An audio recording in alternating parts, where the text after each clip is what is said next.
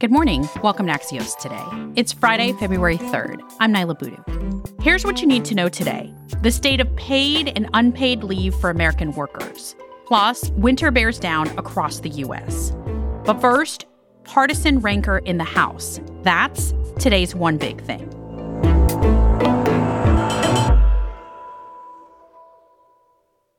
Ilhan Omar is removed from her committee assignments. Congressional Black Caucus members visit the White House, and House Republicans kick off their investigation. All part of this first week in February in Washington. Here for our Friday Politics State of Play conversation are Axios reporters Eugene Scott and Steph Kite. Hey, guys. Hey, how's it going? Hi, Nyla. Eugene, let's start with the president's meeting yesterday with members of the Congressional Black Caucus to talk about police reform. The day after the funeral of Tyre Nichols, we've been hearing a lot about the George Floyd Policing Act has resurfaced this week. Can we expect any new legislation out of the Capitol? So there were some conversations earlier this week about perhaps reintroducing the George Floyd Act after the president's State of the Union speech. But as of Thursday evening, Black lawmakers were still in conversations with the president about the best strategy moving forward. Senator Tim Scott, the only Black Republican in the Senate, has been very vocal this week about how the act as is a non-starter, but he certainly believes that somehow the two sides can negotiate and figure out some bipartisan legislation that will get all sides to where they want to be. Steph, the House voted yesterday to remove Minnesota Representative Ilhan Omar from the Foreign Affairs Committee. Here she is on the floor. This debate today, it's about who gets to be an American. What opinions do we have to have to be counted as Americans? This is what this debate is about, Madam Speaker. Steph, is that what this debate is about?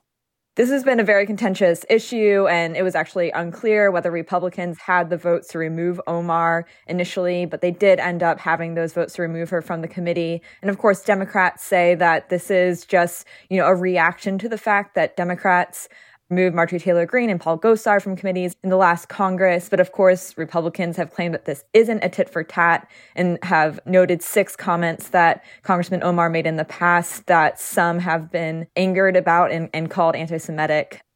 And Steph, all of this comes as the first wave of House Republican investigations into the Biden administration began this week. There's a lot of different investigations going on here, right?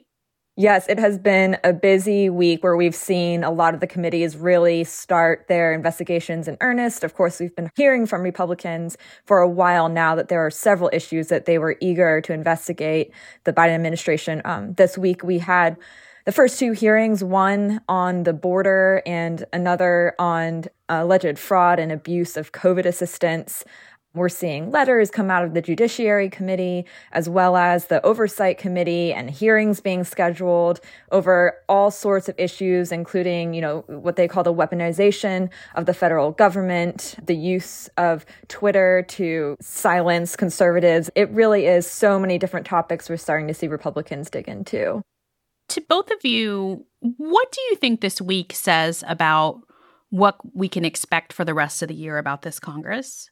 I think we're going to continue to see the hyperpartisanship we've already seen over the past few years. We have a Republican-controlled House and a Democratic-controlled Senate, and of course, Joe Biden, a Democrat in the White House. And we're going to see Republicans continue to use their power in the House, their investigative power, their subpoena power, to investigate the Biden administration. And that's going to lead to hyperpartisan debates. I think this week has revealed just how different each respective party's bases are when it comes to what needs to be prioritized most. This is not something that has changed significantly with 2023, but ranging from issues as varied as police violence against Black people to concerns about Hunter Biden and his business relationships really do shed some light on just how much daylight exists between the GOP and the Democratic Party right now. Eugene Scott covers Congress for Axios. Steph Kite, also part of the Axios politics team. Steph, Eugene, thank you for being with me. Thanks. Thanks for having us. In a moment, what paid and unpaid leave for workers in America looks like on the 30th anniversary of FMLA. Welcome back to Axios Today. I'm Naila Boodoo. 30 years ago, just outside in the Rose Garden, our nation took a long overdue step. That's Vice President Kamala Harris at the White House yesterday, celebrating the 30th anniversary of the Family and Medical Leave Act, which provided workers with unpaid time off to care for themselves or family. Former President Bill Clinton, who signed the bill into law, was also there. After all these years, I still have more people mention the Family Leave Act to me than any other specific things I did. And the Biden administration marked this anniversary by announcing a new initiative to support families. Axios' Emily Peck is here with more. Hey, Emily. Hey, Naila. So it's been 30 years since FMLA. How much have things changed? Things have changed. I mean, back before FMLA, I think only about 1% of working women had paid maternity leave, and the percentages for unpaid parental leave or family leave were similarly low. It just was kind of unheard of. If you got pregnant, for example, at work, okay, bye. Like, you were fired, you were done. And now today, a lot of companies do offer workers paid leave. You know, it's not public or federal policy, but a lot of employers have done it, an increasing number. But mostly, this is a benefit going to higher income workers. And right now, only 12% of the lowest income workers have access to some kind of paid leave. So, Emily, what did the Biden administration announce yesterday? A lot of advocates have always talked about having paid leave.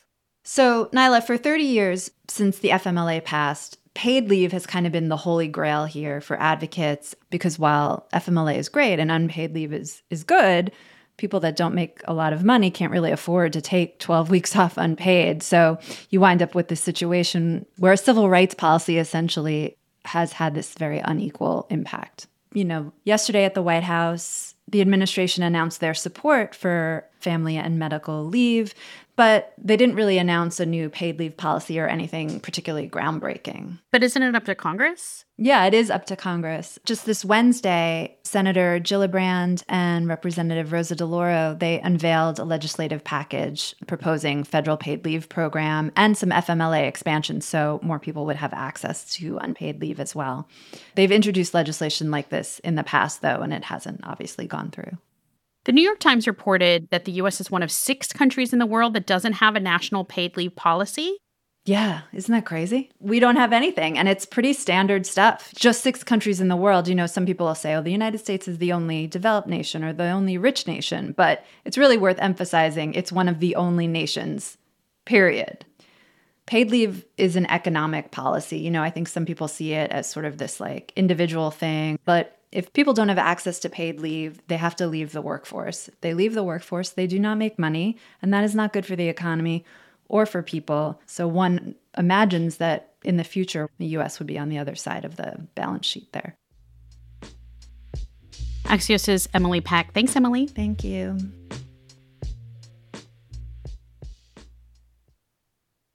One more winter headline before we go today.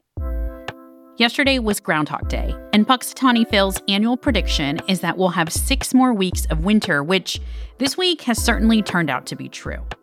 More than 11 million Americans woke up yesterday to ice warnings issued by the National Weather Service across the southern United States, with sleet, freezing rain, and snow causing at least 9 deaths. Officials urge caution from Texas to Tennessee as the roads start to thaw out. And even as that storm comes to an end, the Weather Service is warning about potentially record-breaking cold expected this weekend in New England and parts of the Midwest.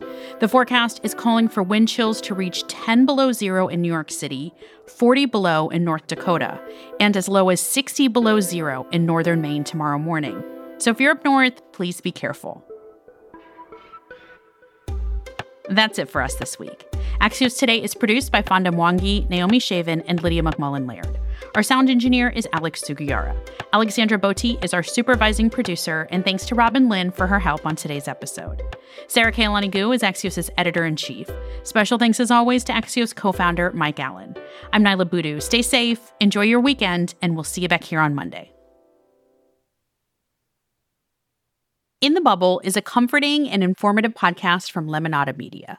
Every week, host Andy Slavitt is here to help you make sense of tough issues, from COVID to the student loan crisis to climate change and beyond. In the Bubble has new episodes out Mondays, Wednesdays, and Fridays. Listen wherever you get your podcasts.